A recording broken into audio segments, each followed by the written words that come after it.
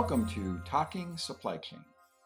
In each episode, you'll hear from the authors that make supply chain management review such a special publication. This podcast is hosted by Bob Trebilcock, Editorial Director of Supply Chain Management Review. Remember that Bob welcomes your comments now to today's episode. Welcome to Talking Supply Chain. I'm Bob Trebilcock, and for this episode, we're taking the podcast on the road to the Trinchero Family Estates bottling and production facility in Lodi, California. We're going to learn a little bit about the supply chain side of the wine business. I had the privilege of writing about the Trinchero facility a few years ago in the February 2018 issue of Modern Materials Handling. You can read the article on mmh.com. I'm here today to attend a Swisslog customer event. Trinchero is using Swisslog's unit load ASRS technology in its facility, and I'm really looking forward to touring a facility I've only seen in photos. Joining me for the episode are Kent Mann and Marcus Schmidt. Kent is the Vice President of Operations at Trinchero, and Marcus is the President of Swisslog Americas. Marcus, Kent, welcome, and thank you for inviting me. Hello, Bob. Thanks for being here. Very proud to show you our system tomorrow, which is operated by Trinchero. And you will see super fast moving, very compact pallet storage. But of course, always a good opportunity to talk to you about other emerging topics in the industry as well. Great. And Ken? Finally get to meet you in person, Bob. It's great. And welcome to California. I really enjoyed collaborating with you on that article. It was a lot of fun for me, and the company was really impressed with what you wrote. So well, what's interesting about this is that I meet everybody over the phone. So it's, yeah. And, you and I did it in 2018, post-COVID. We do now meet, on video, but when you and I did it, we were literally just voices on the telephone. I got to see your photo. You didn't get to see mine. So Kent, to kick this off, why don't you tell us a little bit about Trinchero Family Estates? My listeners may have enjoyed your wine, but aren't familiar with your name. As an example, I was not familiar. I drink a lot of wine, and I was not familiar with the Trinchero name, even though I owned and had drunk, a number of your brands. Well, the name Trinchero Family Estates contains the word family, and of course, we're proudly a family-owned company. And I believe strongly that we're kind of in the forefront of really innovation and exploring new ways of making wine and distributing wine, and also in between those two processes, doing whatever we can to really take care of our people, and at the same time using technology and innovation to advance ourselves as the second largest family-owned wine company, fourth largest wine company. I was going to ask you about the second, because I remembered that from 2018. Tell us a couple of the brands, that people are going to be familiar with. Sure. Well, our biggest brand is Sutter Home, 10 million cases. Almost all of it is made right here in Lodi. Second largest brand is Ménage à Trois, not far behind at around 3 million cases, super premium level. And we also have some big partnerships with Joel Gott as an example. So all Joel Gott wine is made within our facilities and then distributed through our network of distribution. You have a couple of also some very nice premium wines. Exactly, yeah. And I think that we have a really wide range of price points and styles to hit all the consumers that we're targeting. Everything from that Sutter Home that's going to be $5, $6 a bottle, and an exceptional value because of the way that we make our wine, and we have really, really close attention to quality, up to Trinchero Napa Valley, our flagship in St. Helena, and we're making $100 to $200 bottles of wine there. Before we talk about the facility, and I want to come back when we talk about the facility, is something you talked about in terms of being at the forefront. Many of the listeners are going to be familiar with things like how you make a car, from the start to the end and things like that. Wine as an agricultural product and also a living product, what are, in terms of the production process, what are the steps, I guess, starting with harvesting to delivery to the end customer? Sure, we do own and operate a number of vineyards throughout the state, always tended throughout the year. We also have a grower relations group that is constantly in touch with our contracted growers, shepherding the grapes through the process throughout the year to hit that style target that we're going after to stream those specific grapes, those vineyards to specific products. As the grapes are ripening, there's a lot of sampling in the vineyards and making the right call for when to harvest. And then we're actually just started the harvest a couple of weeks ago, and we're in full harvest at all of our facilities at this point. So the grapes will stream in. The lighter varieties, the whites, will come in first. Sauvignon Blanc, Pinot Gris. We'll slowly move into Chardonnay. There'll be some overlap with Pinot Noir. And then we'll finish the harvest with the reds, with the Merlot and the Cabernet Sauvignon, and dozens of other varietals that we use in what I call a spice rack way. So when we blend a wine, if it's going to be called a varietal, it needs to be 75% of that grape varietal in the wine. But the other 25% can be whatever our winemakers would like to use to hit style targets to blend for that product. You know, in almost any industry we would talk to, they're being really impacted by e-commerce. Now, I know that we were talking before we hit the button about, things like wine.com for retail distribution, but are the individual wineries like Trinchero being everything that we wrote about and what Swisslog did is, pallet and case handling, right? But are you having to get into the e-commerce side where you're shipping, less than case, mixed case, single bottle and things like that? And if so, how's that transforming your operations? Good question. We actually did our own direct-to-consumer business for a number of years. And as the e-commerce, I would say, network or e-commerce channel exploded, we found that it was best to partner with another company that does this as their business. So we partnered with a direct-to-consumer partnership in South Napa Valley to ship all of our wines. You can visit the one-stop wine shop that Trinchero has to buy any of our wines and have them shipped to you. So it's your website. You own the customer relationship. Yes. But then, and I know from wines that I've bought online, when I look at the label, regardless of the brand, when I look at the label, they often come from the same shipper. Fulfillment is accomplished through a company called Wine Direct, which is really right down the road from our biggest Napa Valley bottling facility in American Canyon. Yeah. So let's go back and talk a little bit about this facility that you did in partnership with Swisslog. You mentioned when you were talking about and describing Trinchero wanting to be at the forefront. Mm-hmm. And my memory that when you began designing the facility in 2015, it was going to be a first of its kind in the winery business. So first, tell me a little bit about the facility, but also when you're putting that together, what did you want to accomplish that you weren't doing, and why and how you embraced automation and technology in such a big way? Because that was unique, I think, for the industry when you did it. Yes, it still is. Okay. I don't know for how much longer, because we serve as an excellent example for how to do it right. But I call it an end-to-end production facility for its size and scale. There's nothing like it, and really, it was growth that was really driving us to do what we did in Lodi. We had run all of our facilities in the Napa Valley with pretty traditional technology, older technology, and as we continued to grow pretty strongly, we said, let's do this right. Use some of the latest technology and automation to leverage this great piece of land that we have in Lodi, which is incidentally 15 miles away from most of our grape sources, and establish bottling at this facility. So before that, I mean, we've been there for 25 years in that location in Lodi, but we hadn't really leveraged it to the point that we are right now. Purchased the land over 3 different purchases, 1997, 1999, 2013. It's about 500 acres total.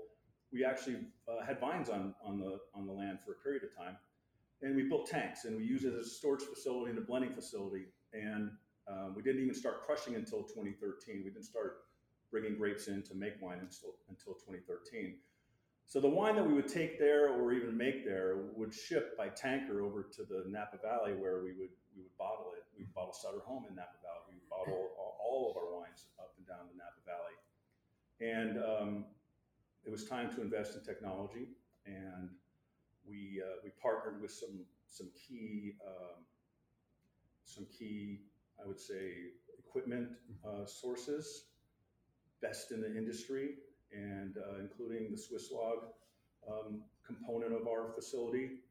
And it was about speed and quality. If I think about what we did, it was really focused on ensuring that we had velocity and flow, and we could support the big volumes of wine that we wanted to make and bottle, all the while upholding our quality expectations. I don't think there's anybody better than us in the industry when it comes to quality and attention to what goes on the shelf. Our shelf presence is almost perfect. I wish I could say it's perfect, but when you're selling 22 million physical cases a year, it's hard to be perfect.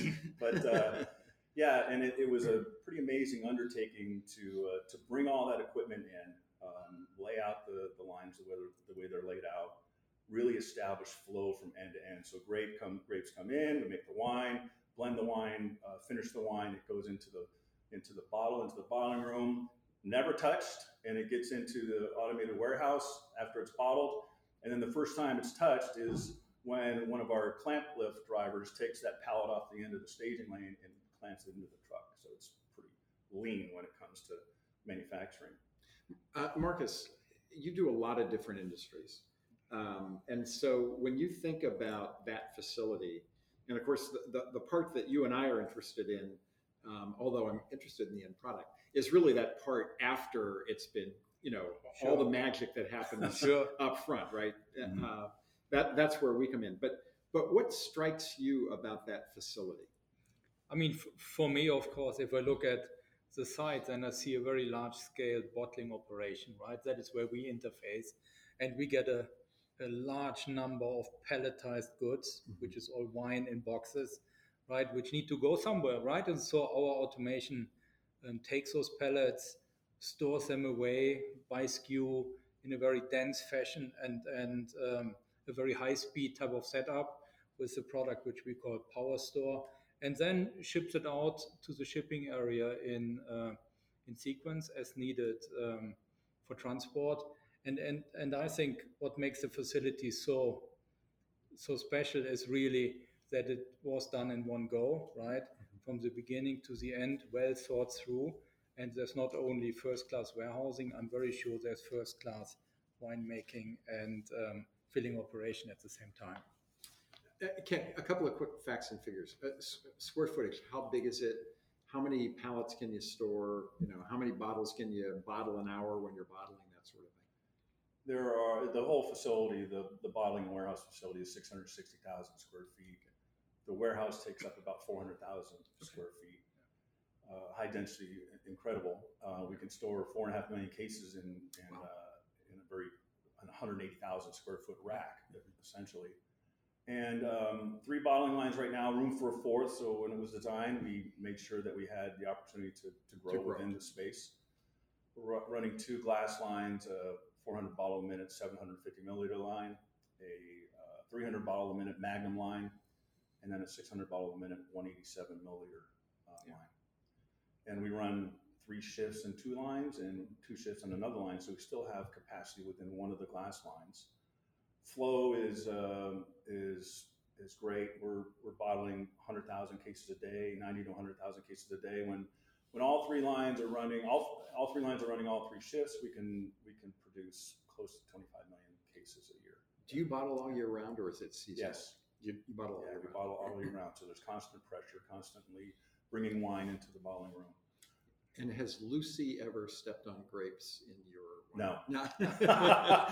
No, we would have to take her aside and give her a safety brief. We're introducing pallets from the bottling lines into the automated warehouse. It'll store, like I said, 4.5 million cases, about 65,000 pallets. And we've got some other floor space that we use to store product. We like the fast-moving stuff to go into the automated warehouse because we want that flow. Oh. We're constantly working on what's called compaction, which is the efficient utilization of the space. Mm-hmm. And when it was first built, we were told we could get compaction, but we're up to 92, 93%. We've done a lot of things to be able to optimize the usage of that equipment. At really sprint speed, it can do up to 250 pallets per hour in, at the same time ship 250 pallets per hour out. We've got 6 people on the shipping side that are shipping over 20 million physical cases a year, one shift. That's not a capacity issue for us, the shipping side. The capacity issue for us is really the storage space, because we are a seasonal company, because people buy more wine during the holidays, they buy more wine in the summertime. And our peak inventories end up showing up around April, May, and then also right around this time.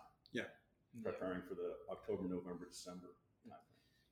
You mentioned that, before this, that your facilities were conventional, which sounds like manual, and you introduced an awful lot of automation. That's often a transition. So, how did that change your operations, and how did you bring your personnel along? Was that a challenge? It was a tremendous challenge. I wish I knew now what I wish I knew what I do, but we could have used a better change management process, but we were very successful. We tackled it in a couple of different ways.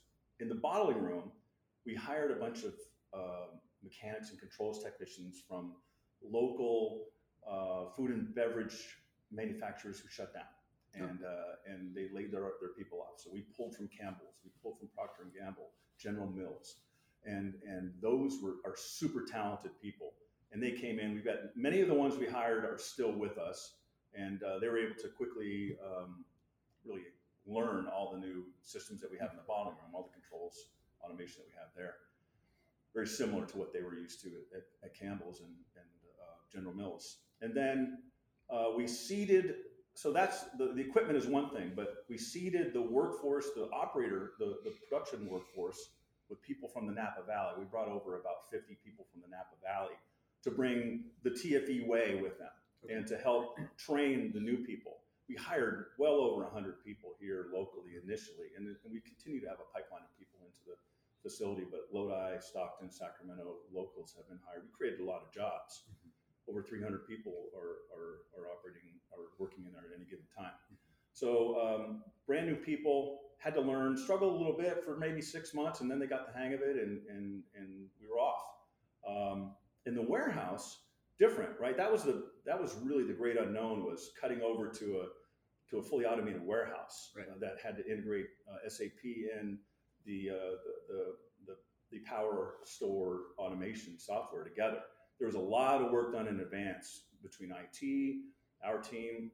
We also hired a outside resource to help, and along with Swisslog representatives. So we got together, really gained a lot of scenarios. The integration went fairly well. A lot of processes were written. Then when it came time to turn it on, we shut down shipping in the Napa Valley for 1 week, and we brought our entire warehouse crew over, because they all transferred over.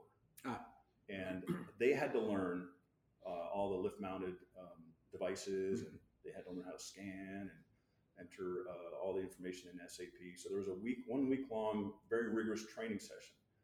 And then we brought the system back up and started shipping relatively seamlessly. Yeah. But a ton of preparation, a ton of training, and the right people. And it sounds like you didn't have the pushback, particularly because this was probably because it's a greenfield facility. Yeah. You didn't have the 30-year veteran lift truck operator who said it's never going to work. Well, it's funny because you think that they would bring that with them, because they were seasoned veterans of TFE, the ones that we brought over. But at the beginning, we marketed it as something special. When you have to market something like this with your people. Marketing, people think about selling a product. You market in a magazine or in media, but I like to think that we market good ideas and engagement with our people. And we did that constantly, and they felt like they were in something special. And they love the place, right? I mean, it's beautiful. And they're part of something really interesting and new in the vanguard of the industry. So they were super enthusiastic. Over time, that drive, because a lot of them lived in American Canyon and Napa, that drive wore them down. We've been operating now in that facility for 7 years. Yeah. And we lost a couple to other employers back in the Napa Valley, but sometimes it didn't work out for them. They didn't like it, so they came back to us. But also, I promised all the people that came over to Lodi, I said, if you want to go back to the Napa Valley, when there's an opening, I will work at getting you back into the Napa Valley. So almost all of the warehouse people have been able to return to the Napa Valley. And it's almost an entirely or at least new those team. who wanted to go. Yeah, the ones that wanted to go. Same in the bottling facility as well. Marcus, let's step away from Trinchero just for a second, because there's lots of interesting things going on in the material handling side, the automation side right now. One is, we're all in the middle of these unprecedented disruptions, right? Labor, that screams out for automation. I'll be talking a little bit about that tomorrow. What are you seeing in the marketplace, and has the traditional justification for automation changed? It used to be reduction to headcount. Yeah. Is it now gone to mitigating the labor shortage? What do you see out there?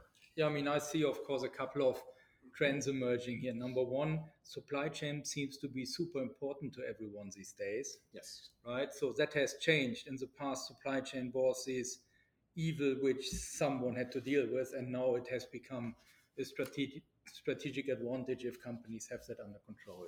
Right? The second is, I do see a drive towards much higher levels of automation and sophistication in the supply chain, and that is probably partly driven by the labor shortage situation we have. Business cases in the past were really calculated based on, I look at a solution which is conventional, I calculate how many people I need. I look at an automation solution, I calculate how many people I need, and the difference in headcount need to pay for the additional investment. Historical way, right? But now, of course, a lot of companies cannot credibly build up a manual type warehouse operation, knowing, not even for the business case, right? Knowing that they will not get the people anymore. So the whole business case topic has been put upside down, and it has become partly strategic to invest in warehouse technologies and solutions which longer term will need much less dependency on the labor force, which of course Swisslog as a company is very pleased about, because that's what we do, right? We offer solutions which increase automation and sophistication in warehouse operations. When you mentioned that, everybody's now aware of supply chain, I did an interview with the chief supply chain officer for Flex, what used to be called Flextronics, Flex. Her name's Lynn Terrell, and she said that one of the byproducts of COVID is her mother now knows what she does for a living. And she said that she got a call from her mother one day going, "Are you okay?" Yeah. And she said, "I'm fine. Why?" And she said, "Well, I saw about this ship stuck in the Suez Canal, and I thought that might be impacting your operations." She said, "Before that, my mother had no idea what supply chain was." So another sort of market question, Marcus. Swisslog is you're North American president. Swisslog is a global company, and Swisslog plays in all these different verticals. We're going to talk about pallet and case handling at Trinchero. You're also doing a lot of things in e-commerce and robotics.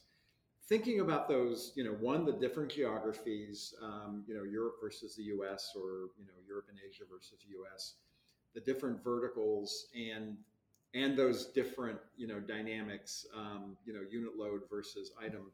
Just give me the overview of what's happening. Yeah, I can maybe go first a little bit by kind of product group, and then I will compare to Europe as well.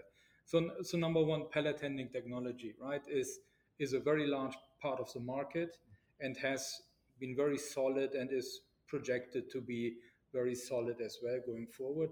Reason being is that general stock holding is increasing, right?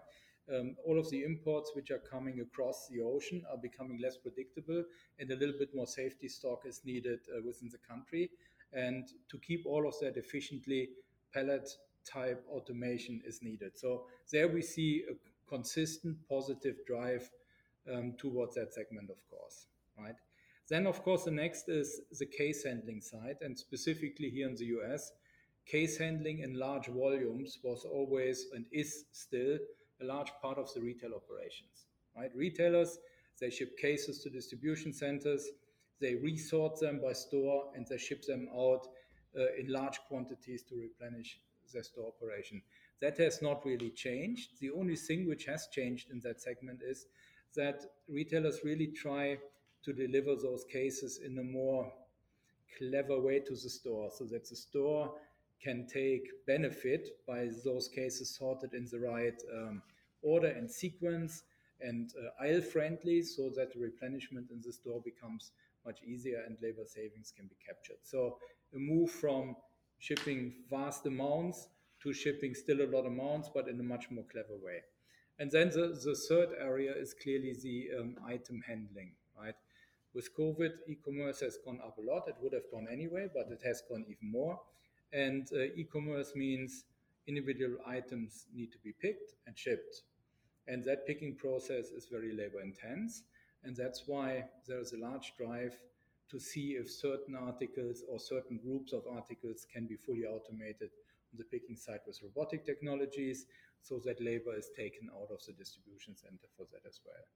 Interesting enough, the retailers in the store also increase the number of items they replenish as individual items rather than full cases, because they increase the number of SKUs, and the shelf space is not so plentiful available anymore. So I see not only item picking increase for shipping to end consumers, but also for replenishing the store bricks and mortar type applications here.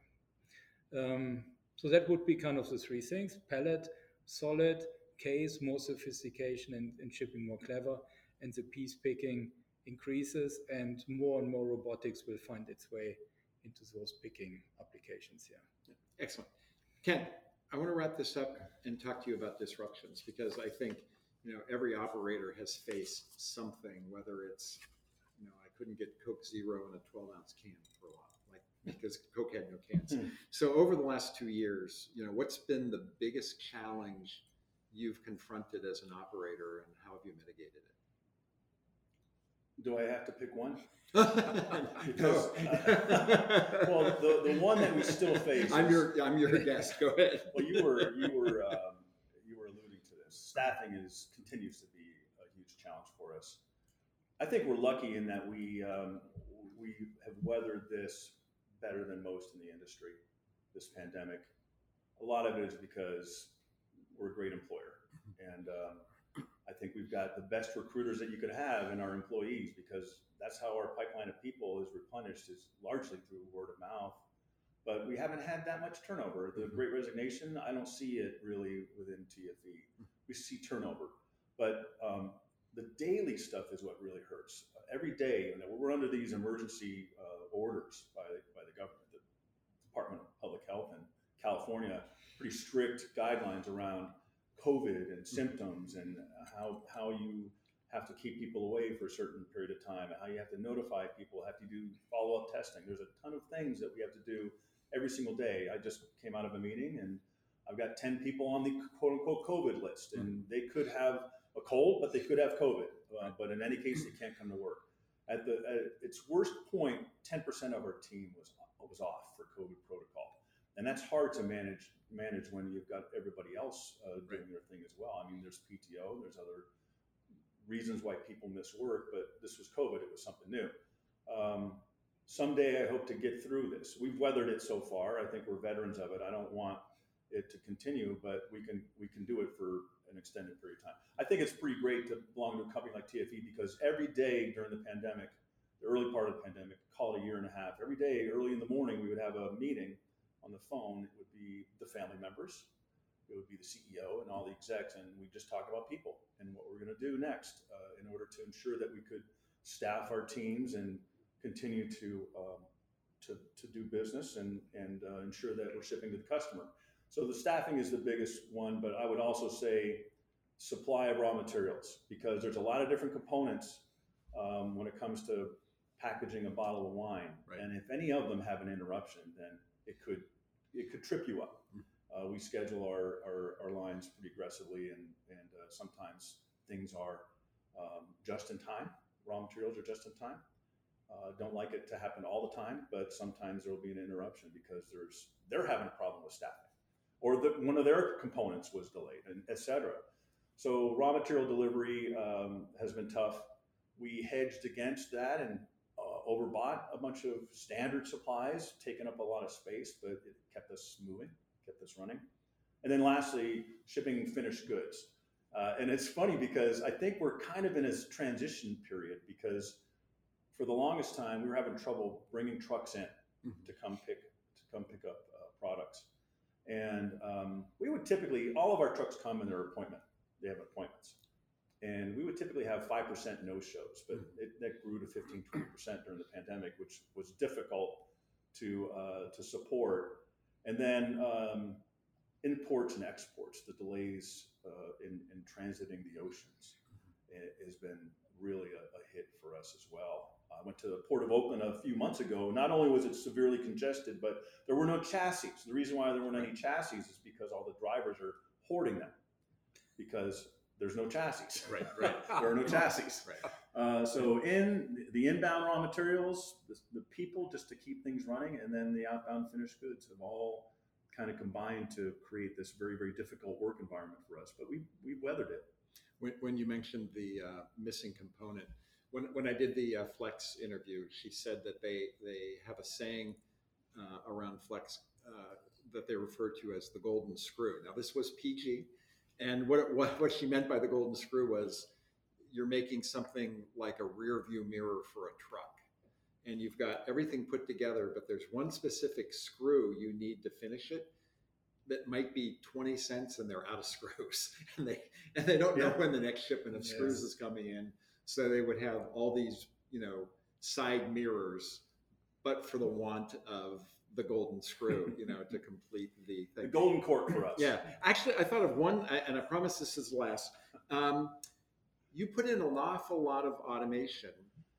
There's a lot of new things out there. So is there any technology that you're keeping an eye on that you're thinking that might be what we go to next? There are additional handling. There's additional handling technology that I'm interested in. I don't think we're ready to invest in it just yet, but I would say that, as well as some inspection, automated inspection systems. When it comes to people, they're just not as good as equipment as the technology can provide. But I'm very careful when it comes to that type of a move, and certainly spend a lot of time with my boss to make sure that he understands how we would do that. I've had experience before in bringing automation in and being able to reduce staffing, but I've never done it in a way that was painful. It was always been just natural attrition that I've been able to utilize to skinny the team up a little bit. But we still have a pretty big workforce. I mean, within this department, there's almost 400 people. In the bottling room alone, there's 150 people here in Lodi. So there's a lot of work for people, and like I said, we're bringing people in, and there's constant flow. I call it people flow. It's good. People flow is actually good. Well, thank you. That's all the time we have for today. A special thanks to Kent Mann, Margaret Schmidt, Trinchero Family Estates, and Swisslog for inviting me out here. And thank you for listening. I hope you'll be back for our next episode. And be sure to read that article on Trinchero Family Estates. I'm now going to call it TFE from now on MMH.com. For Supply Chain Management Review, I'm Bob Treblecock. Talking Supply Chain is produced by Supply Chain Management Review and Peerless Media. You can find it on scmr.com, on iTunes, or under SC 24/7, or just Google SC 24/7 podcasts. For more information, be sure to visit scmr.com. We hope you'll join us again.